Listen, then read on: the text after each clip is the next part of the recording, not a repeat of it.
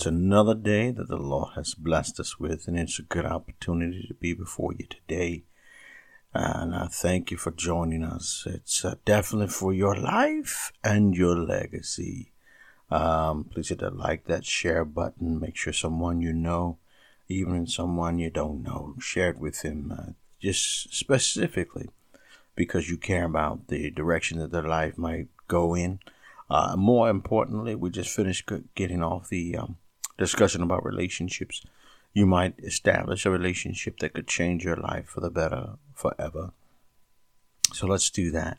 We want to make sure we continue to move forward and think outside of our own realm, outside of our own investments, if you will, of what we think we should receive. There are times in your life where I think you might find it even more fulfilling to give to someone who cannot give back to you. This is a part of being in the kingdom. It is what God does. The fact that He would give to us in ways that we have yet to understand, knowing that we can no way, shape, or form ever return to Him all that He's done for us. So I am grateful for that. That being said, let's just jump right in today. We're talking about being a witness. Even so, being a witness is important to those that are around you, because you're able to talk about the things you've witnessed in your life, the things you've experienced. Not a hearsay witness, I heard it from a brother's kinfolk witness, but a person who's actually experienced something has a powerful, what is known as a testimony. It does come from the understanding that back in the day they would take a oath based on what was before them, that this is true, this is factual, what I have stated is accurate to the best of my ability. And this is true again when we speak of the goodness of God in the land of the living, that there is nothing that can be compared to His loving kindness toward us. And I want to make sure we speak today about the power of a witness. It is, without a shadow of a doubt, according to Acts, the 1st chapter, verse 8, that you need power to be a witness, to be a good witness. One would ask, why would you need power to be a witness? Because if you're really going to be a good witness is going to be like that entrepreneur who starts off and finds it difficult to find backing. It finds it difficult to find others to buy into his dream and buy into his slant of reality, his perception of reality. But if he is good at what he does or she does, they're capable of convincing people that what they see should be the same thing that they should see. What they see should be something new, something transformative, something that changes, or is a paradigm shift maybe, that makes it possible for others to be more better, if I could say that, or getting gooder and gooder, as I love to say. This is to be understood that every single person who's ever going to be a witness, who's ever going to chart out on a course, has to endure persecution, has to go through times of distress and feeling forsaken, as if no one else is on the same path with them. And oddly enough, guess what? If you're doing something different, there's a reason it's called different, because it's not the same. And I do believe we say, well, I'm doing something different and everybody's going to jump for joy. No, that's not the case, because most people resist change. And a witness honestly brings forth good change. And most people aren't ready to accept that change. They're not ready to step into a change. And they want to stay in comfortability. They want to be able to sit, cross their legs and cross their arms and just go ahead and go along with the flow. But people who are witnesses are disruptors. They're people who disrupt things. They change the momentum. They change the tally. They change the vote count. Disruptors come in and shift the reality to something new and something better. But they're normally really good at it because they have power, staying power. I would call it staying power. And I know that even as a Christian, one of the things I believe, as a witness, how about that, as a believer, that I believe that God will never leave me nor forsake me. So if He's given me a vision, then I know that if he's given me a vision, he'll never leave me nor forsake me. Then he's going to be with me in every trench, in every valley, in every low-lying place, in every place that doesn't seem like I'll have covering. He's going to be with me in those places. And I am grateful that this is a season where we choose to celebrate the fact that he sent us a Savior as if you will, a sign that he's able to fulfill his promises. And I know Christ was not born on the 25th of December. We understand that. But that doesn't stop me nor preclude me from choosing a day in the year where I choose to celebrate the fact that salvation came to my house, that the opportunity to participate in something that is a total paradigm shift, a fulfillment of a promise, that it came to my house. Because what that means is that my house can now be transformed, that I would no longer be one in lack, but one that would prosper, that I would be one who would actually know what it is to be the head and not the tail, above and not beneath. Because at one point in time, I was someone who knew not of the benefits of God. I didn't know his ways. I didn't know the benefits of living a life that would be called righteous and true, that there is a shift in mindset that we liken it sometimes, and I would liken it to why do prosperous people prosper? Is because they have a different mindset. It's because they've shut out some things and picked up other things, knowing that the things that they need to pick up are those things that would be beneficial to them. Now, is it easy? It is not easy. I think you'll hear me say that over and over again. I have a button around here. I'm going to find it sooner or later. But Staples used to have this thing that you hit the button and said, that was easy. There are times in your life that you might be able to hit that button once or twice, but most of the time you will not be able to hear, that was easy. That is because there are going to be times, if you're going to transform something or change something, that you're going to have to invest something, because making a decision doesn't cost you as much as making a difference.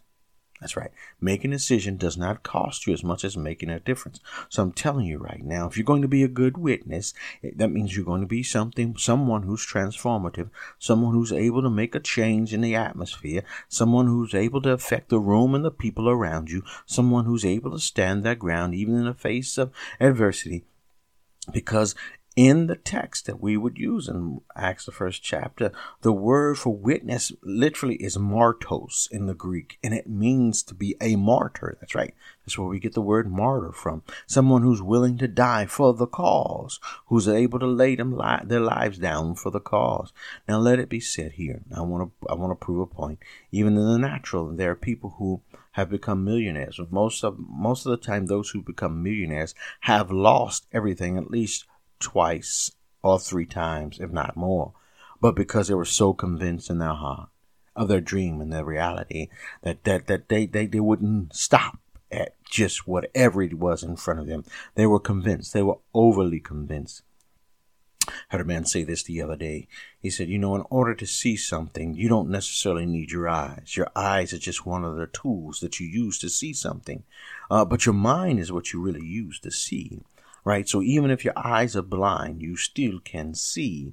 The problem is that when your eyes are blind and your mind is too, that you never have an opportunity to tap into both the progressive reality as well as the manifestation of said reality. Let me put it to you this way. Well, if your eyes are blind and your mind is blind, that means you're not open to opportunities, and you won't see them when they come, because you've shut things off, and you won't be able to allow yourself to look at the opportunities and the possibilities, right?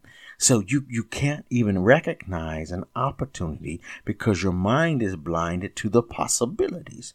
So this is what we need to be able to see here, that God is trying to put us in places where we will get new opportunities, and we will be able to recognize and grab a hold to those possibilities and see that our lives get new capabilities, and we're finding ourselves walking into God's new reality for us. It's what's always been on the books. It's what he's always planned. It's not like it's something new for him. It's just new to you. And as you walk out this journey and you give your honor and your praise to the God you serve, remember one of my lessons, What you honor will honor you. So if you honor God, he'll honor you. If you sacrifice for the sake of the kingdom, your sacrifice will not go unnoticed, because when God sees that you're willing to discipline your body by using your mind to believe for the greater things of God, that you're able to benefit from those things once you actually sow the seed of obedience. You sow the seed of obedience, there will be bountiful fruit that comes forth. So I'm not going to belabor you long in this hour, because I know it's around the holiday season. Don't know how much time you have on your plate. But I want you to take this and put this in your Noah. Put this in your Noah. And remember that there are going to be good days, are going to get gooder and gooder the more obedient you become. Days are going to get gooder and gooder the more you begin to allow yourself to open up to the possibilities and the opportunities that God puts in front of you. Remember that you see with your mind.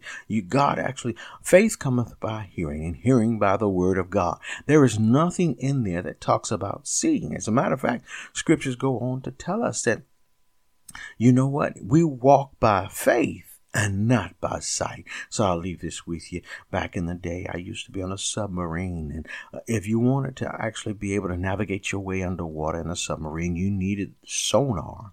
Right? There are no, regardless of what you might see in the movies, there isn't a glass window there underneath the sea, deep blue ocean. Right? You use sonar. Sonar is the ability to hear what's around you, so that you can navigate your way through the thermodynamics of the ocean. Right. This is, I think, unprecedented, something to think about. Listen, the only way we could get to where we're going is if we didn't move by what we saw. We moved by what we heard. So I'm telling you today, if God is calling you above, that you're saying that you're above and not beneath, then that's what you are. If God is saying you're the head and not the tail, then that's what you are. If God is saying something, you better believe it, because, people can be fickle. People can be tricky, and people can be sometimey. You know who I'm talking about. But here's what we know. God is all-time, the all-time God, the on-time God, the right and all-sufficient one. So we're going to believe him, because if he is the God that can measure out the hollow of the seas, measure out the seas in the hollow of his hand, rather, I think I need to follow him. I think I will. If he can weigh the mountains on a scale, I think I need to follow him. He's pretty big. He's pretty big at what he does, and he's pretty good at it. So that being said, I want to bid you, until next time we talk, I do say, have yourself a very Merry Christmas and a Happy New Year. God continue to bless you. I pray that you continue to listen in, because everything we're saying today is for your life and your legacy. God bless you. Until next time.